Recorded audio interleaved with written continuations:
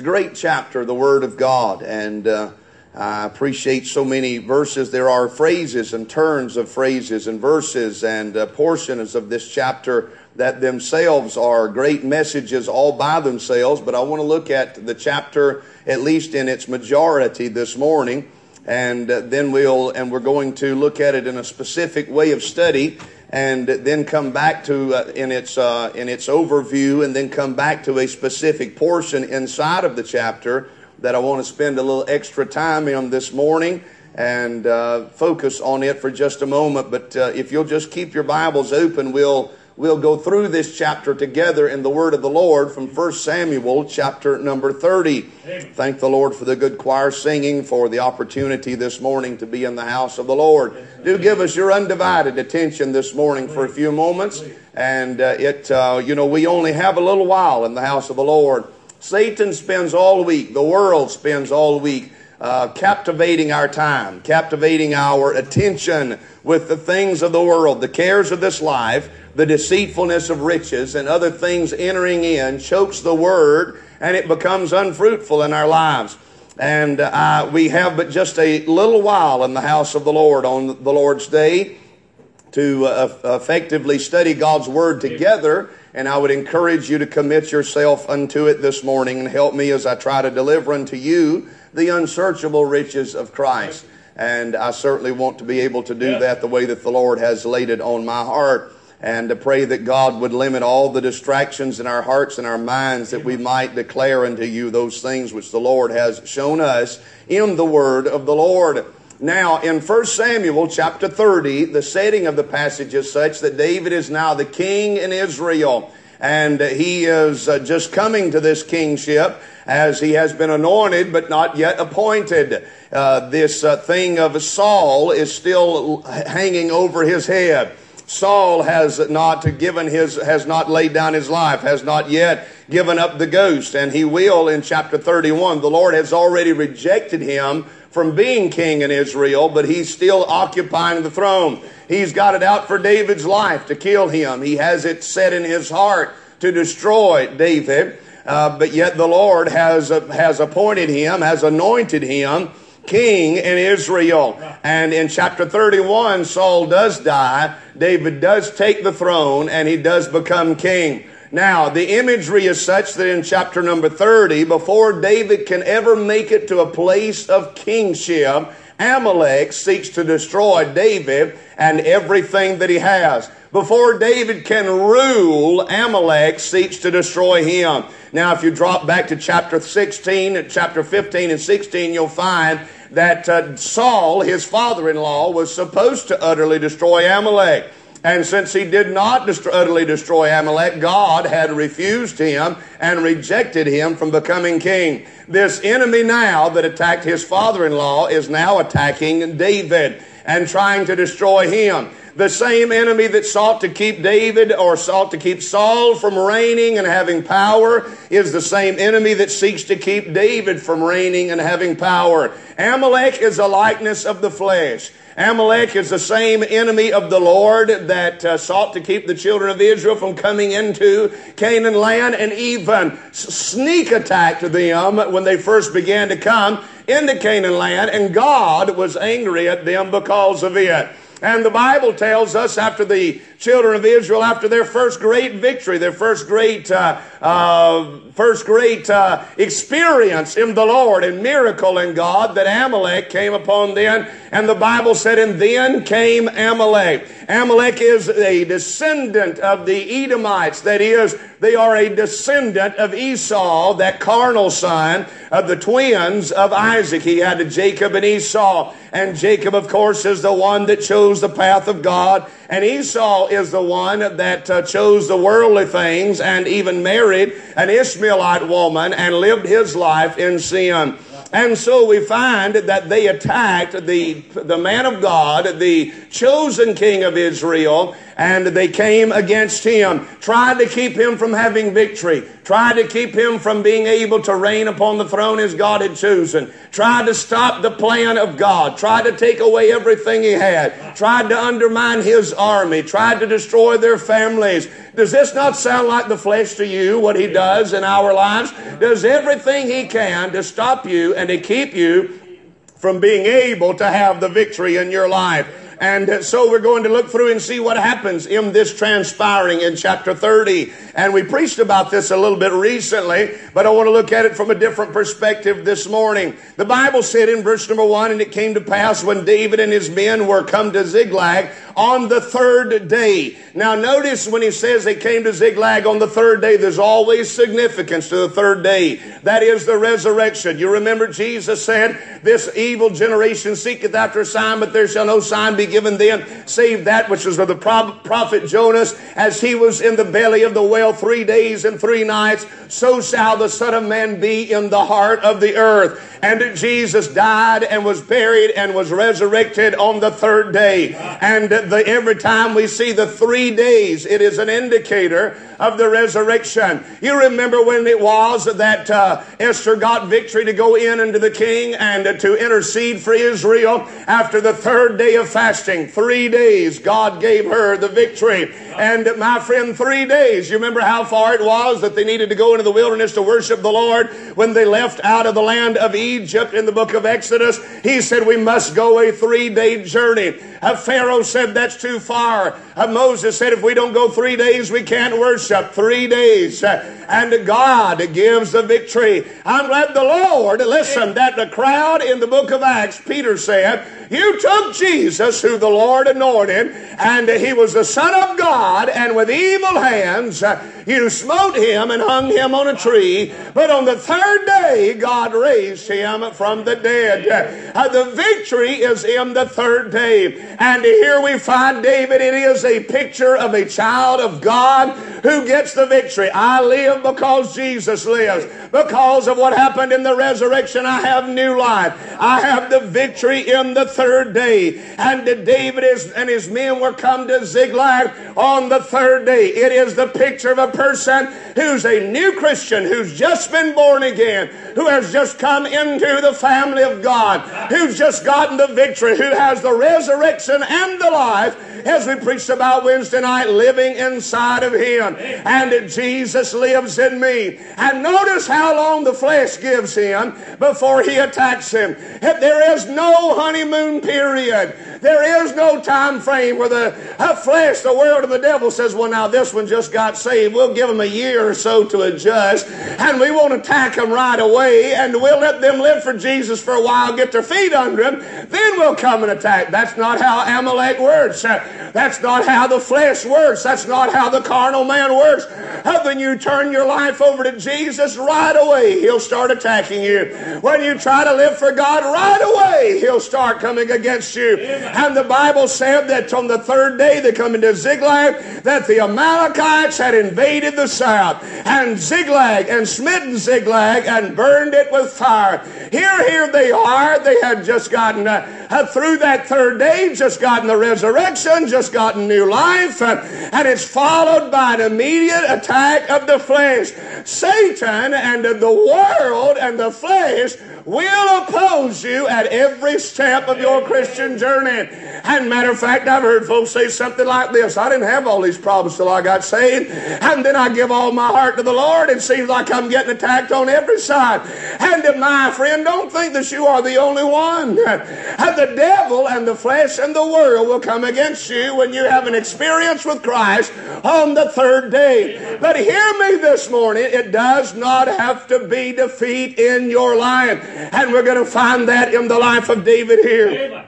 Now in verse number 2, we find that it affected David's whole family. They had taken the women captives that were therein and slew not any, either great or small, but carried them away. They took them away from him. They tried to snatch his family away from him. They tried to divide him. from the people that he loved.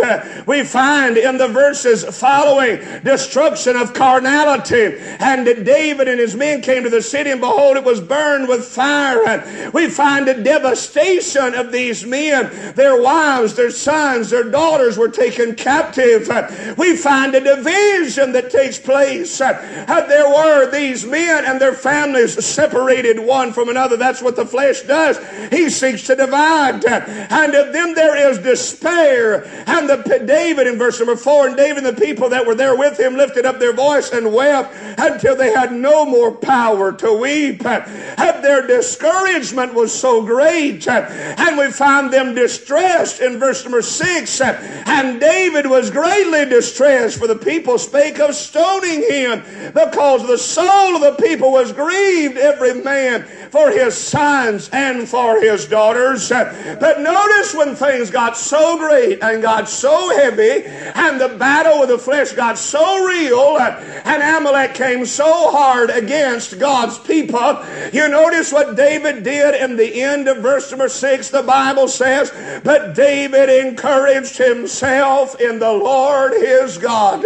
His men could not encourage him. They were lower than he was.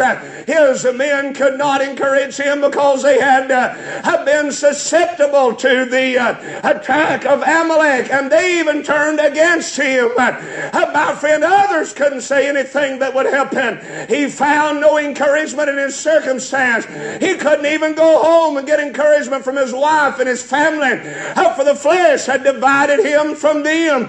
But when it seemed like David had not a friend in the world, and he was as low as he could go, when he wept until he could weep no more, you notice where he got encouragement. He encouraged himself in the Lord his God. I want to tell you, he found encouragement in the Lord.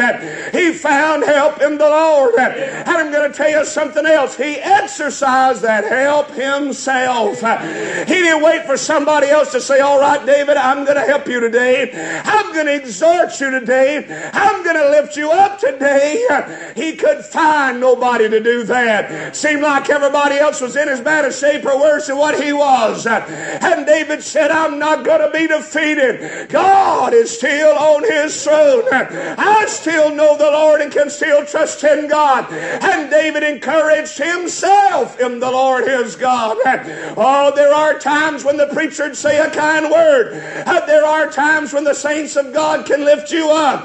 There are times when God's people and my friend can come along and sing a song or preach a sermon or give a handshake or say words of consolation. But there'll be some days of isolation where you'll be all by yourself and seem like you look to the right hand and no man can help you, to the left hand and no man cares about your soul, and you're just going to have a self-talk, amen, where you remind yourself that God is on his throne and the Lord can help you through this battle and this trouble and this trial, and you encourage yourself in the Lord your God, and where you lift yourself up, you say, oh, but I've faced dark days. I cannot imagine that any of us has faced any days that's any darker, certainly that seemed any darker than what David was facing here. Their whole town burned to the ground, every man's wife and children all taken and kidnapped by the enemy, expecting them all to be dead. And my friend, this is Job-like trials. And David, my friend, has committed himself to serve the Lord, committed himself to live for God, committed himself to be God's anointed, and he and everybody around him's lives have been ripped all apart. The only encouragement he had was in the Lord, and the only person he had to encourage him in the Lord was himself. Don't look always for somebody else to lift you up. Sometimes you've just got to get it in your own mind. I'm going to think on things that are good and pure and lovely and of good report and of praise. I'm going to think on these good things, and God's going to lift me up. If everybody around me is on the bottom, if I'm on the bottom, if all of my circumstances are backwards to what I'd like for them to be, I'm going to think about the Lord and be encouraged in him. Amen. And David encouraged himself in the Lord. And then I find not only his encouragement, but in verse number 7, David says to Abiathar the priest, Abimelech's son, I pray thee, bring me hither the ephod. And Abiathar brought hither the ephod of David. And David inquired at the Lord, saying, shall I pursue after this troop? When David got encouraged in the Lord, he sought for the right person, that is the priest.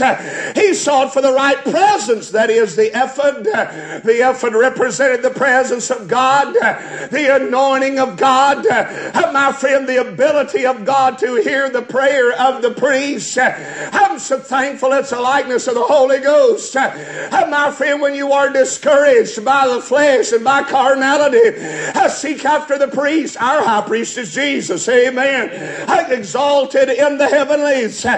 Seek after the presence, the Holy Spirit in our lives. And then he sought for the right power. He sought to recover all. Shall I pursue after them?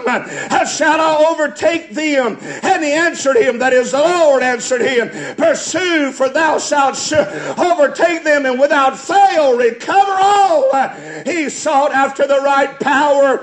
My friend, that is the power of recovery, the power of restoration.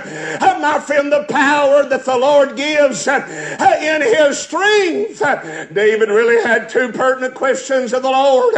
First of all, shall I pursue after this troop? The second question was, shall I overtake them? Hear me this morning. In your battle with the flesh, there are really two questions that we have in this saying. First of all, should I fight them? Should I fight the flesh, or do I give in? Do I fight, or do I flee? Do I battle the flesh, or do I give in to the flesh? Isn't that right? Brother Thomas is here this morning, and he'll tell you in his training in the police world that they begin to tell them that they really have to make a decision when they get into a place where things get intense. And you have someone who is resisting, or maybe fighting back against you, or breaking the law and attacking you. You have to decide whether you will fight or flee. It is a fight or flight scenario. David asked the Lord, do I fight or do I flee? Shall I pursue after them? In your battle with the flesh, the question is the same. Many times you've asked yourself, is it worth it to fight? Should I fight this battle? Should I pursue after them? Should I war with Amalek? And the answer is yes. Fight the battle, fight the flesh, dig your heels in, fight the good fight of faith. Don't just give in to the devil and the world and the flesh. Pursue after them, fight them. But the second question is, if I do fight them, shall I overtake them? If I fight, am I going to win? Is there any point to fighting if you know you're going to lose? If the battle is lost, what's the need to fight? If you're going to lose, what's the cause to fight? If it's certain death, why would you fight? But he said, should I fight him? And am I going to win this battle? Should I fight Amalek? And will I defeat Amalek? And the Lord said, fight him and you'll recover all. Fight him and you will win. By the way, the opposite is true. Run and you'll lose. Flee and you will lose. Had David chosen to run like a coward or to give up, he'd have never got back his wife or his children or, my friend, the goods that were stolen from him. He'd have just lost, my friend. Everything would have been gone. But David said, all right, God said fight and I'm going to fight. God said if I fight, I'll win and I'm going to win. And while everybody else's heart was on the bottom, David took this and he encouraged himself in the Lord. And he said to himself, self, get up from here. Rise up against your enemies. It's time to stand and gird up your loins like a man and go to battle. Thank God. And the Lord will be by your side. Hallelujah. Hey, friend, if there's anything that I could encourage him this morning, I'd say, be strong in the Lord and the power of his might. I realize that the battle of the flesh is real, but the victory is ours. Hallelujah. And we are going to recover all, and God's going to help us. Amen. And when David decided, I'm going to fight, some said, we're going to go with you. So David went, verse number 9. He with 600 men that were with him.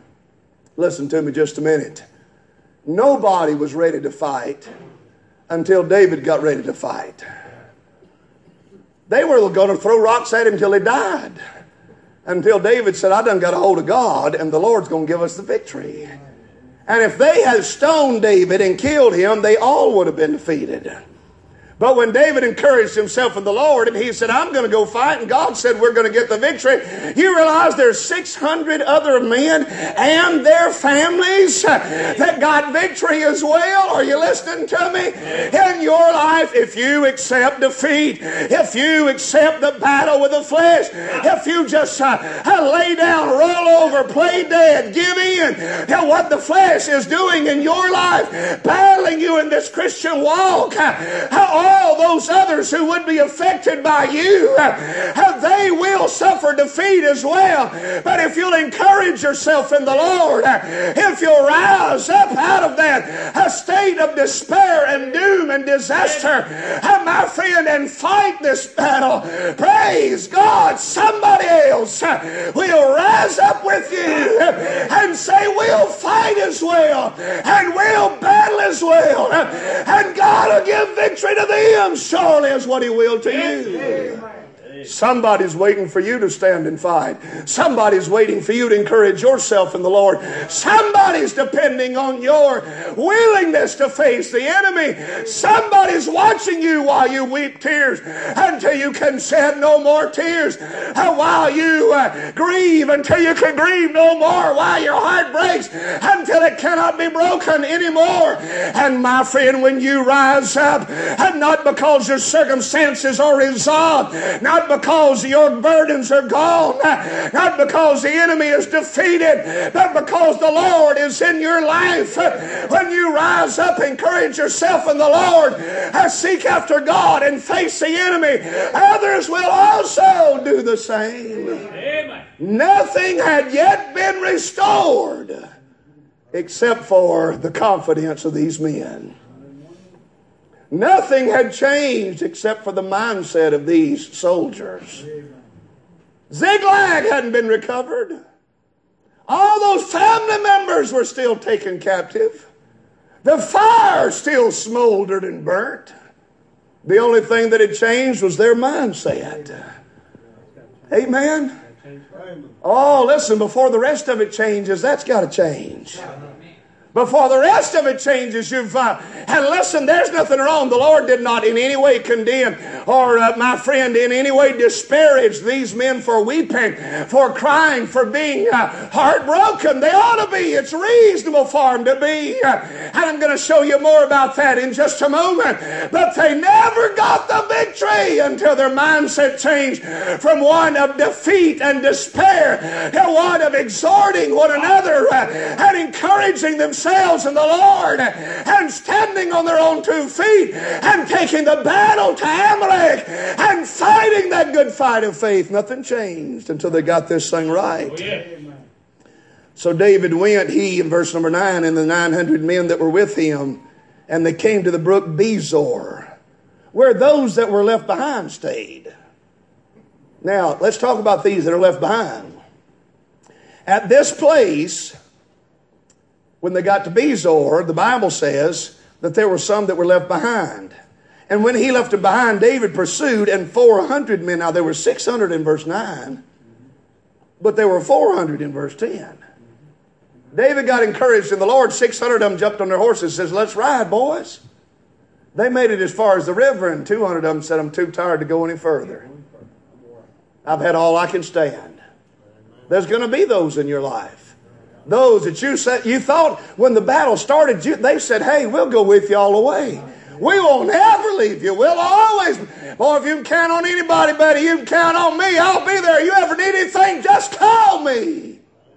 Amen. When I was a boy, my daddy used to tell jokes and stuff. But he'd say to folks, somebody be standing around, Brother John, Brother Randy be standing around. He'd tell Brother Randy, you ever need anything now? I mean, anything at all, Brother Randy, you just give Brother John a call. Amen. That's what he'd say, just to clown and cut up. Instead of saying, I'll be there for you, he'd say, you just give Brother John a call and I'm sure he'll help you. There are those in your life that'll be like that. They'll say, I'll be there for you. I'll be with you. I'll not ever leave. I'll be faithful. I'll stand by you. And at the first sign of a battle, at the first sign of difficulty, and my friend, fatigue and trouble will set in. They'll run out of gas. And my friend, and they'll stop somewhere where the river comes. It'll get too wide. When the valley gets there, it'll be too deep. When the mountain gets there, it'll be too high. When the giants show up, they'll be too tall. They're with you through thick, but not through thin. And they'll stop somewhere along the way. But I'm going to tell you something else about that 200. That 200 doesn't always just forsake us. Y'all listen to me just a moment. This is really important. That 200 doesn't always just forsake us. Sometimes they include us. Did everybody listen to what I just said? We always want to think we're David. And more often than not, we're in the 600 somewhere, either following or failing. More often than not, we are in the 600 somewhere, either following or failing. And that 200 that got stuck by the river, who said, I'm too worn out, I can't do it anymore. I've fought till I can't fight anymore. I'm exhausted, I can't make it. Not only does sometimes that 200 forsake us, my friends, sometimes it includes us. Amen. Sometimes our membership is in the 200 by the river. We're the ones who get worn out. Sometimes you or me. Sometimes we are the ones who get to the place where I say, I just can't stand it no more. I just can't take it no more. I've done all that I can do. I've had all I can stand. I've fought till I can't fight no more. I'm defeated. I just can't do it. I can't cross the river. I can't make another step.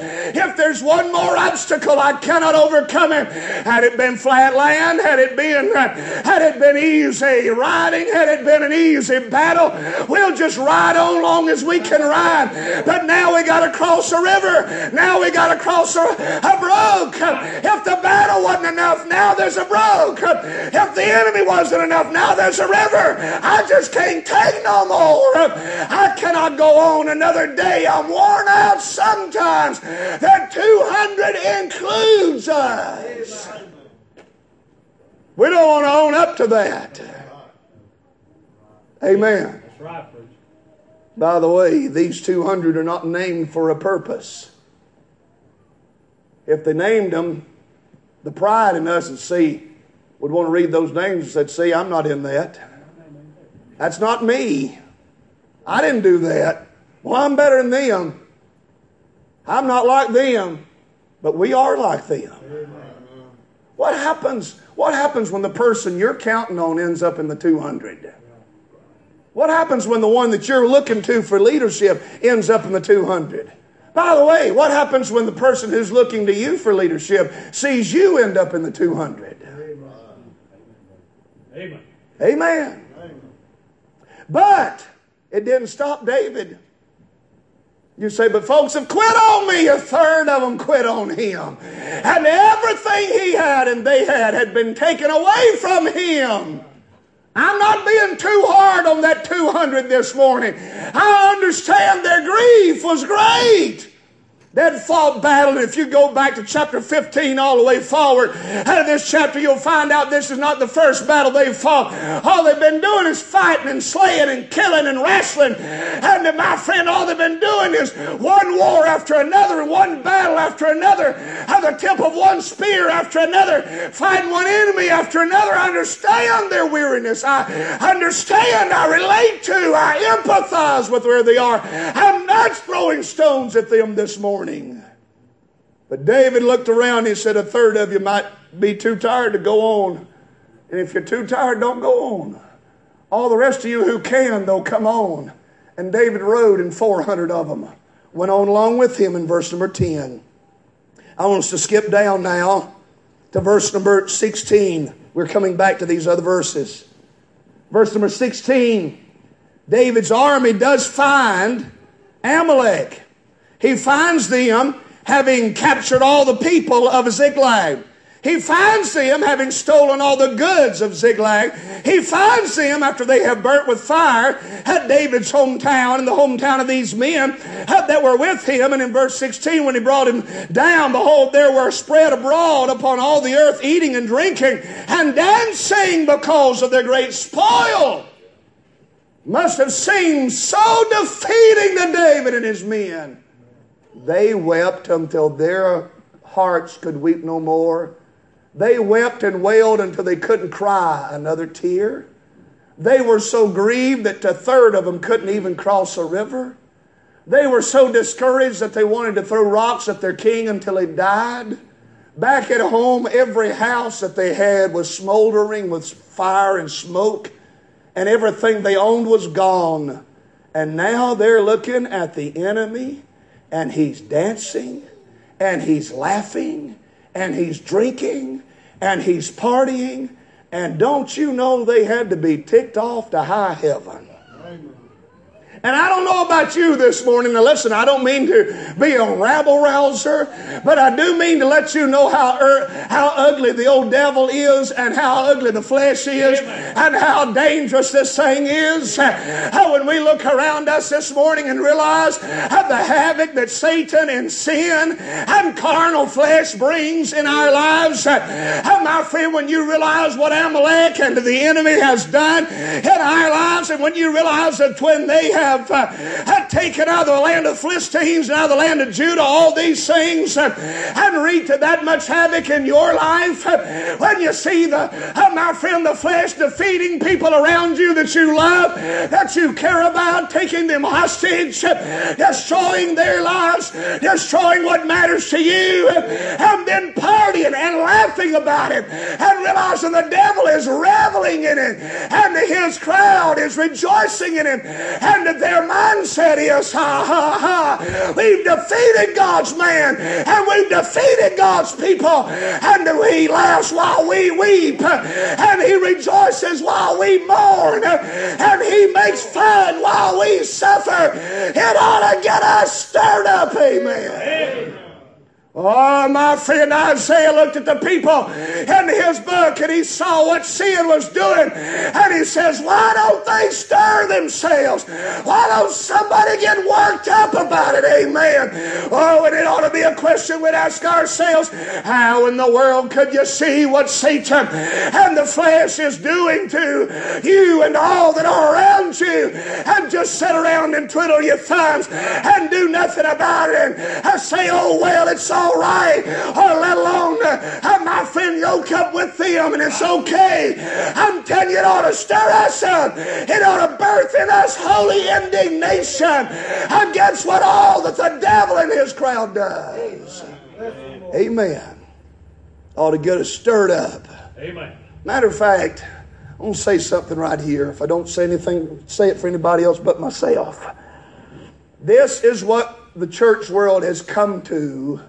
And this is why we like soft-soaping, soothing sermons rather than the kind that sets a fire on our bodies, the kind that sets a fire on ourselves. Amen. I'm thinking about old Samson when he went out there and caught 300 foxes. You know what he did with them? Tied their tails together and set their tail on fire. We need somebody this morning to catch us and help us realize what the flesh is doing to us and set our tails on fire. Amen. Amen. Somebody to help us realize this is a serious thing. Yeah. Somebody that will point it out to us that Satan and the world and the flesh has set us as a target, and that we'd quit sitting soothing one another and saying everything's okay when it is not okay.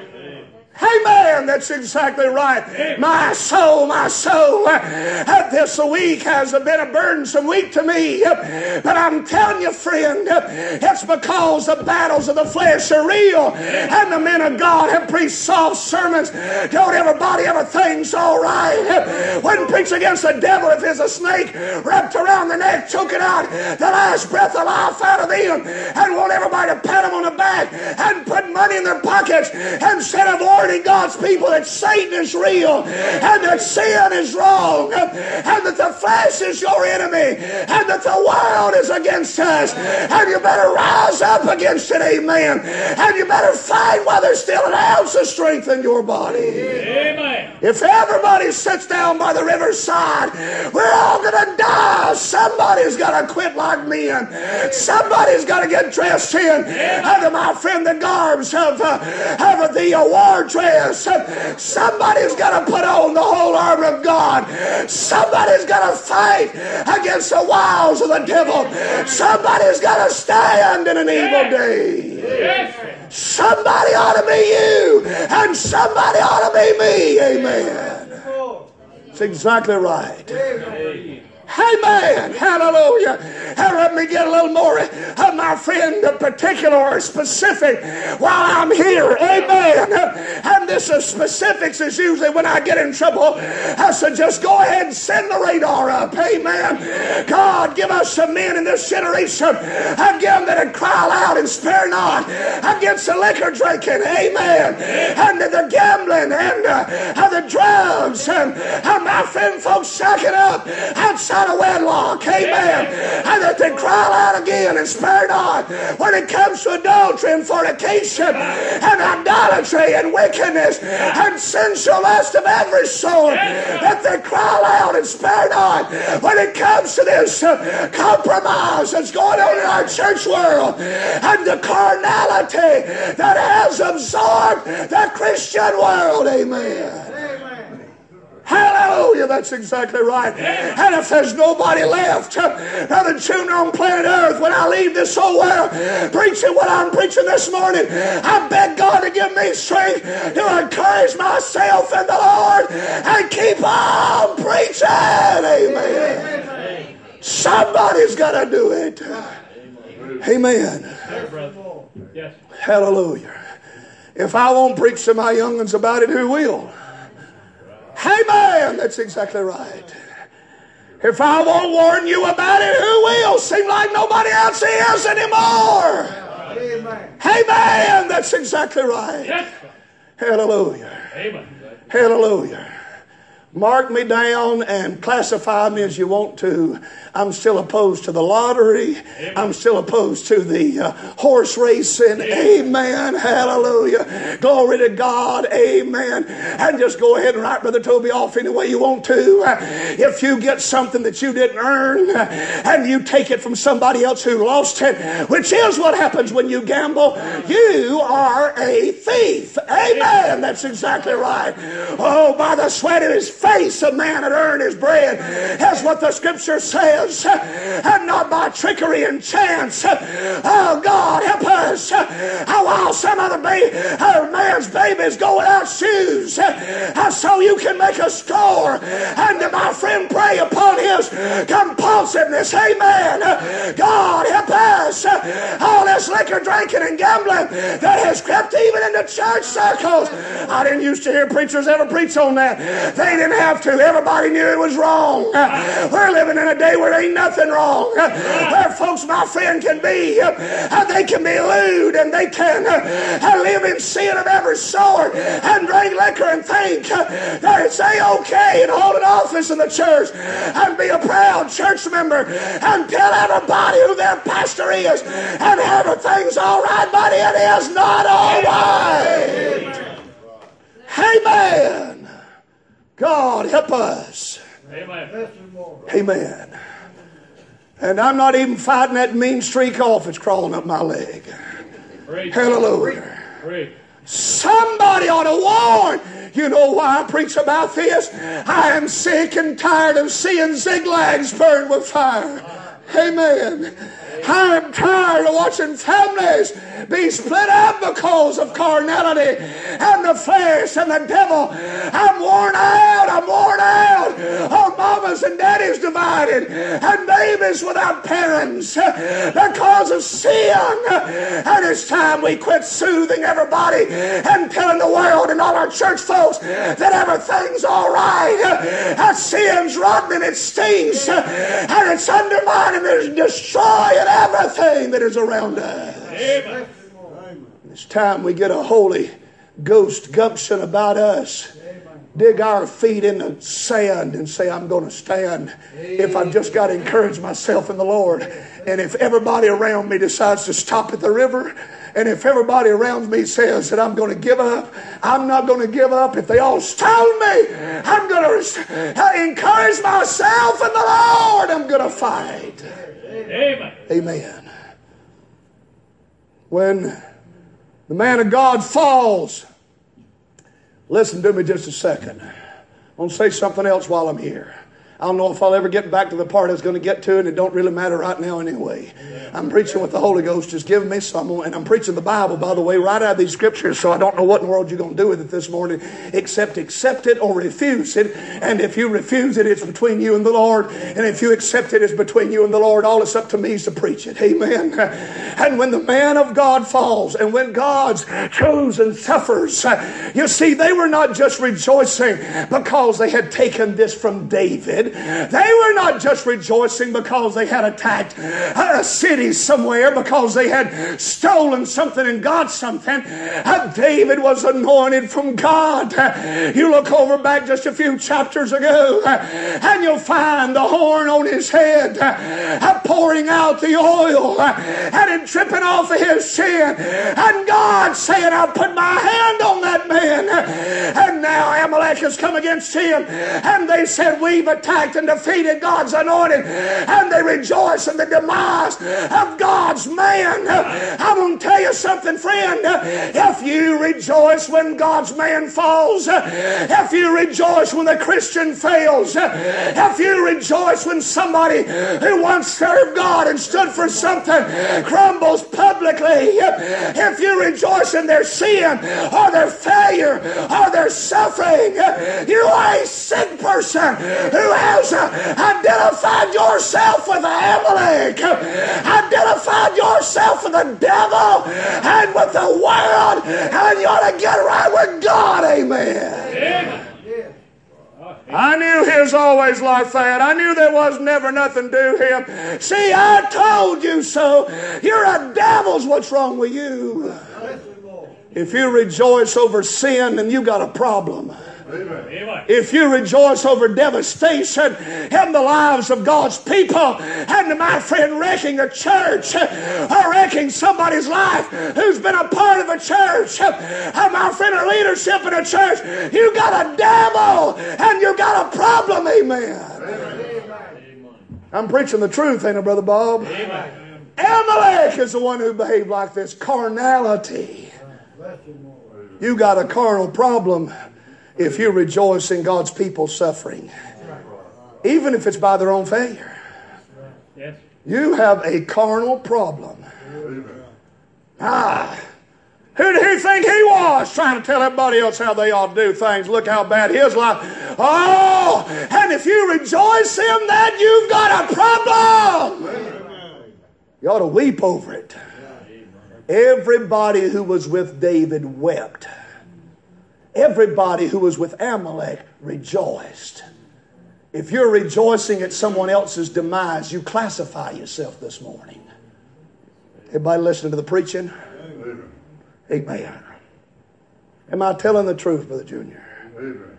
It is sad. It breaks my heart to see people that once lived for God go in the wrong direction. I got people right now that I love that have been on the pews of this church Some of them that I have served the Lord feverishly with. And they've gotten under the burden with me, and we have traveled many miles together, and they have helped me in the gospel ministry, and they've been a blessing to this church. And today their lives are shipwrecked, and they're out in sin, and they won't return phone calls, and they don't want to talk. And I passed one going down the highway here last night, and just watching his vehicle go down the road broke my heart. I thought, here he is, just ride down the road right in front of the church building, and it never even answered the preacher's calls, and I won't come to the house of God, and it breaks my heart. And if you rejoice in that, you've got a problem.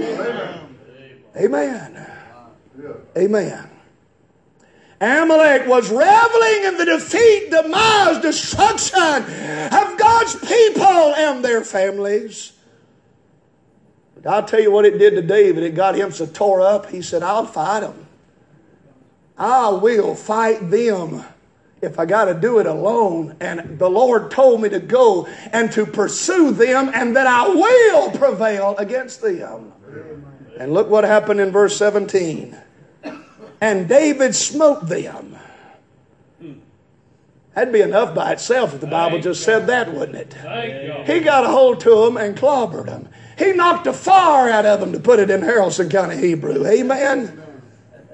Brother Andy and I were listening to Andy Griffith tell a little bit about some things, and he talks about how that this and that was going on. He said he's just whooping the fire out of them.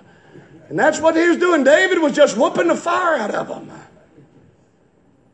And look how long he did it. From twilight even until evening of the next day. You know what that tells me? He smote them day and night. Are you listening? He smote them day and night. How long should I fight them? All day? All day, all night, all day, all night, all day, all night, and however long it takes it till you get done whooping the fire out of them. Amen. I'm not talking about getting human beings and blistering them and beating people up. I'm talking about battling the flesh. I'm talking about battling that carnality that's in the flesh. I'm talking about opposing evil of every sort. And he fought it day and night. He fought it, the Bible says, and there escaped not a man of them.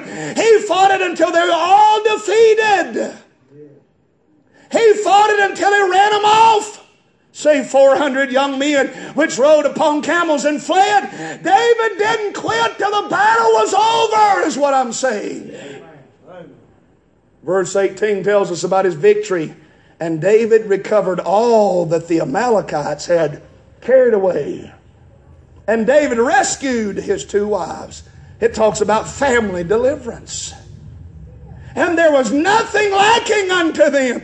That talks about their provision. The Lord took care of everything.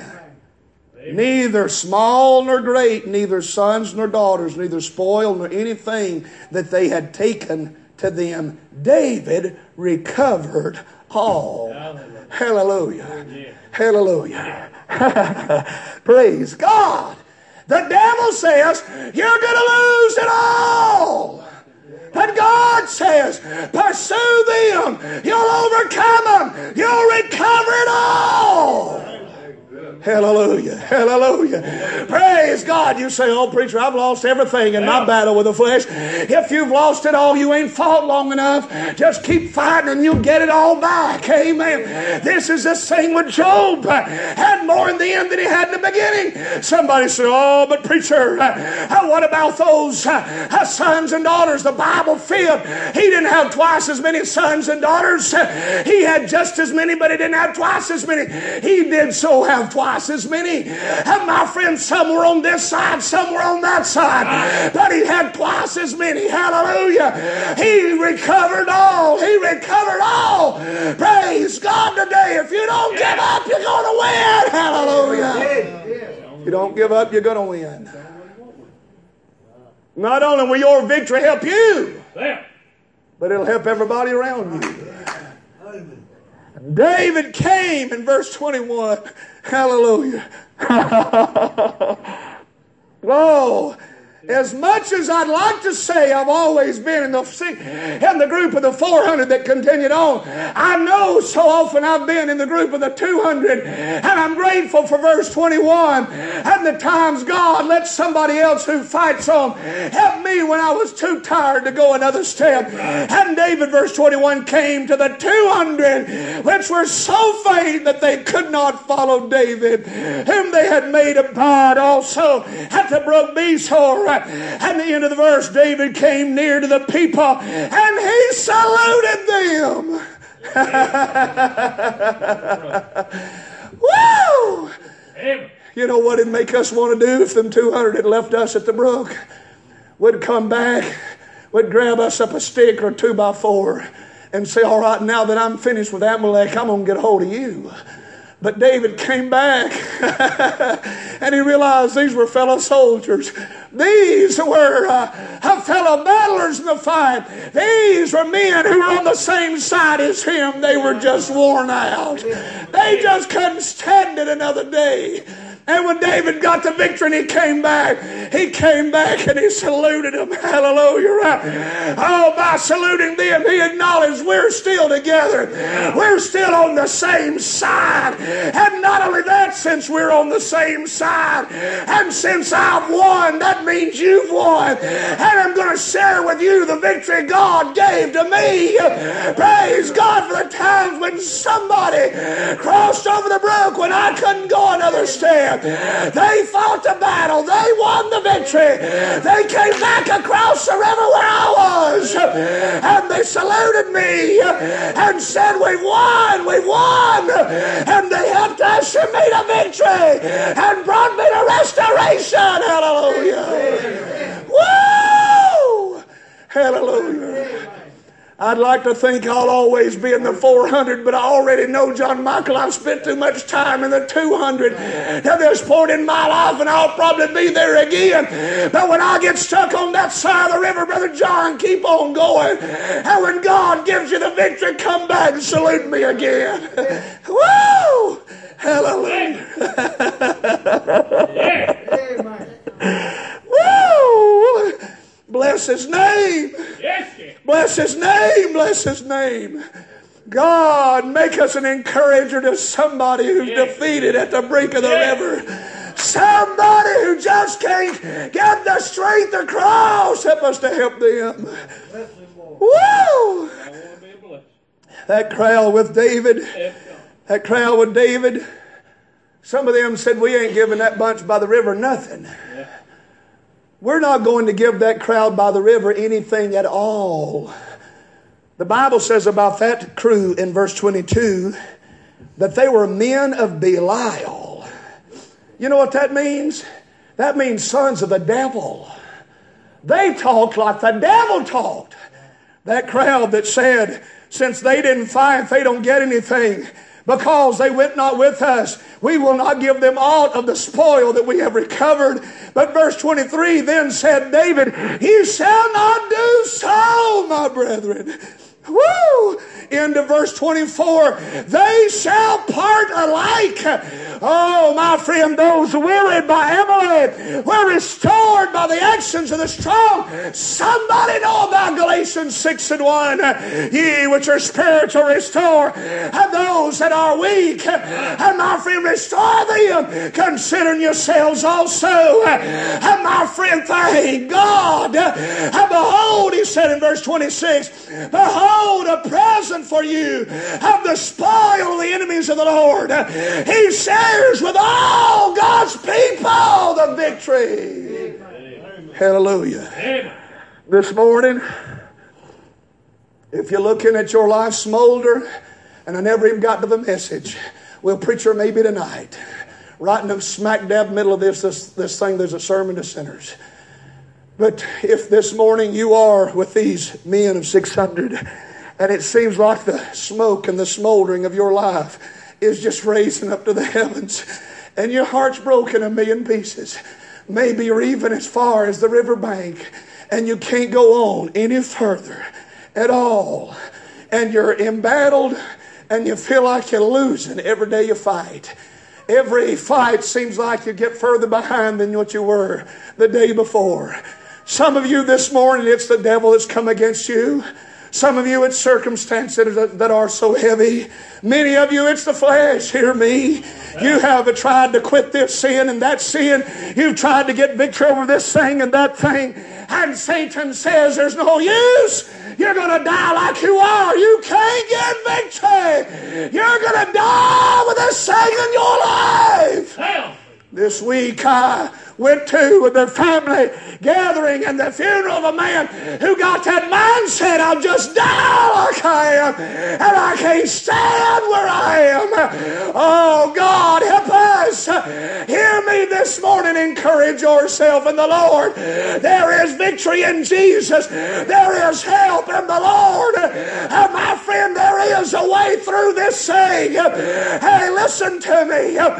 He had written a letter and said, please don't remember all of my failures. Remember the years that I've been solid and did my best. And you keep serving God and loving God and trying to live for God. And it tore my heart out of my chest. Oh, but this morning he was concerned that if anybody knew the failures that was going on and the fight that he couldn't win in his own life, that we would lose the confidence in him. But I want to tell you this morning that are by the riverbank and struggling hard with sin, I still salute you as a brother. I still love you no matter what you've been through. I still love you no matter what you've done.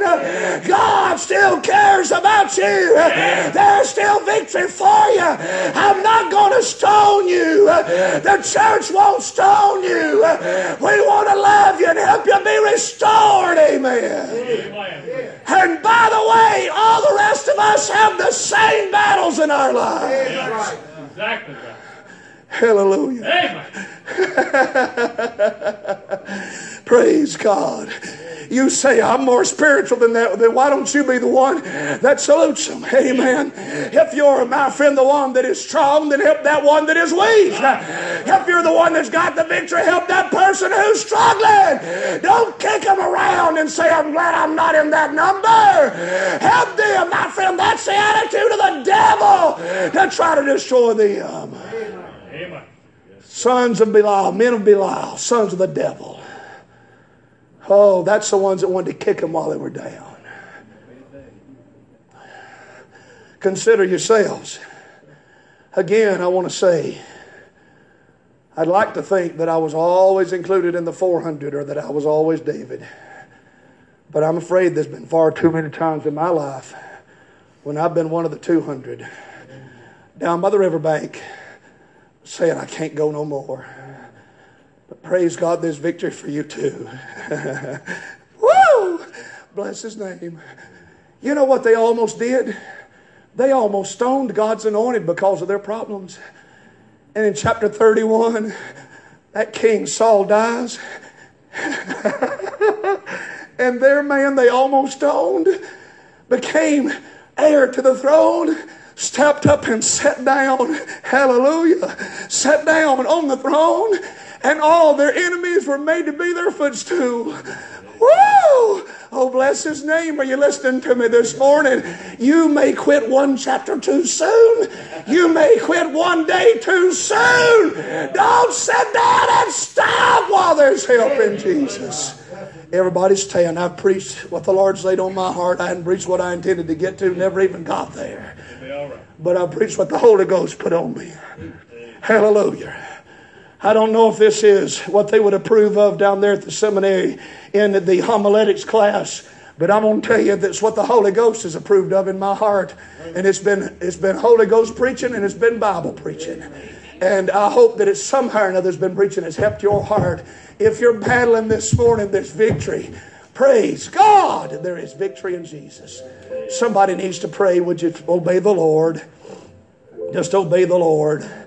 If God, the Holy Ghost, is touching your heart this morning, if you're carrying a heavy load, would you let us this morning help you across the river?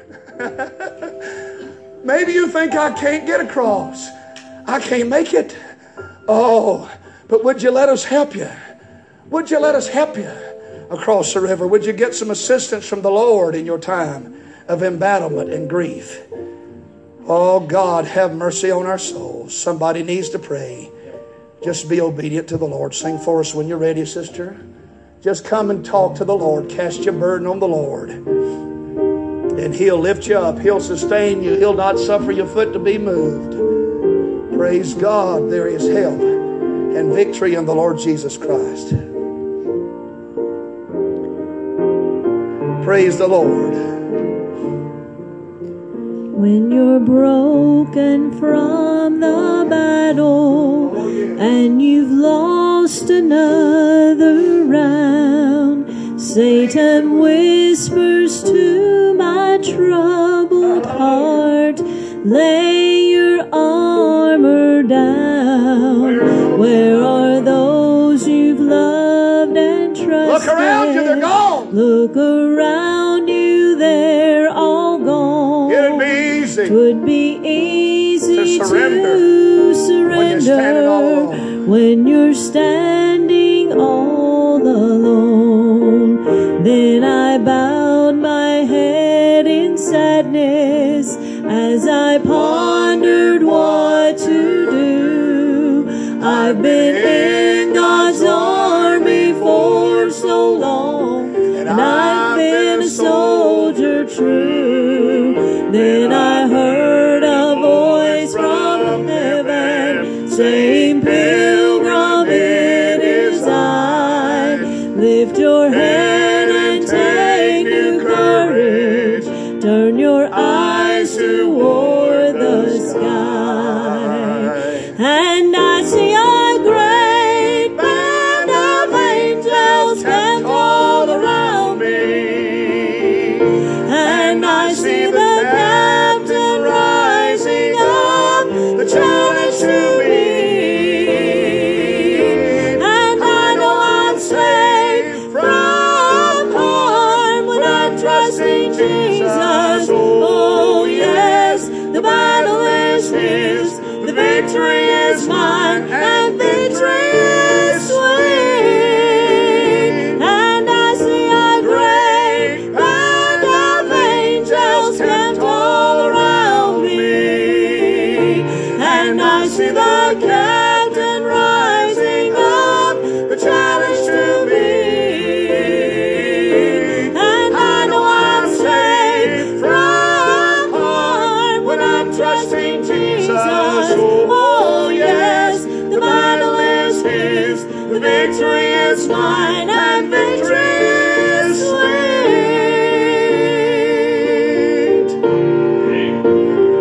Hallelujah. Hallelujah. Did you know the Amalekites were no more outside the scope of God's victory for David than was the bear, than was the lion, than was the Philistine giant? God delivered all of them into His hands. Amen. And He's going to deliver also Amalek into His hands. You know, saved people sometimes have got victory over the giants, but we hadn't got victory over the flesh. The biggest devils we fight, we've defeated. But it's that daily battle with the flesh. That carnal man that says you can't make it. That carnal man that weeps when he ought to rejoice. That is on the bottom when he ought to be on top. That forgets when he ought to remember. That carnal man that ignores the Lord when he ought to listen. That carnal man that ought to read his Bible and instead reads the news of the day. That carnal man that ought to be pursuing heavenly things, but instead he pursues earthly things. That carnal man who recognizes himself and says, oh, wretched man that I am. But the Lord gives victory over that man just like He gives victory over Goliath. Just like He gives victory over bears. Just like He gives victory over giants. Just like He gives victory over lions. You can have the victory this morning. Sing a little more of that. Hallelujah.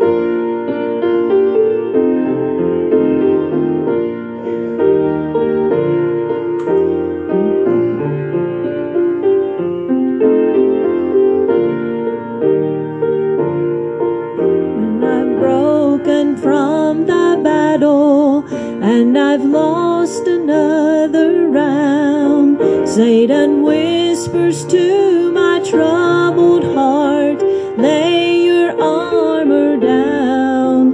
Where are those you've loved and trusted? Look around you, they're all gone. 'Twould be easy to surrender when you're standing all alone. Then I bowed my head in sadness as I pondered what to do. I've been in God's army for so long, and I've been a soldier true.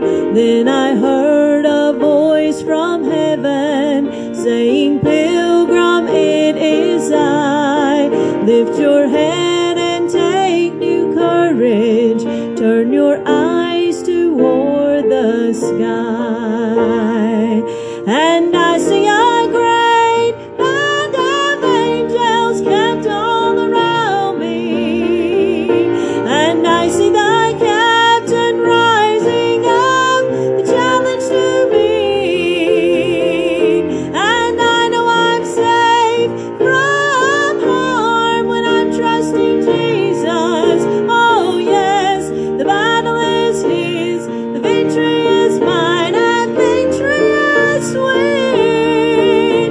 And I see a great band of angels camped all around me.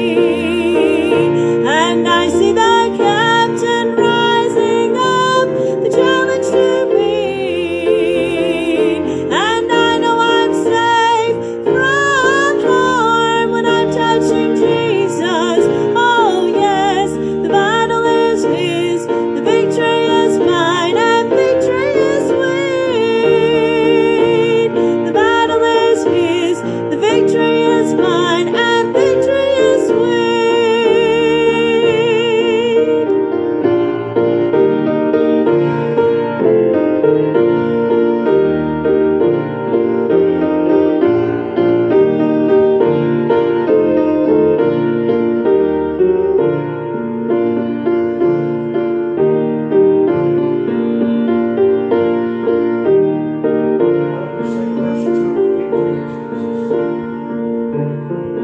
Everybody get your hymn book. Turn with us to page 120.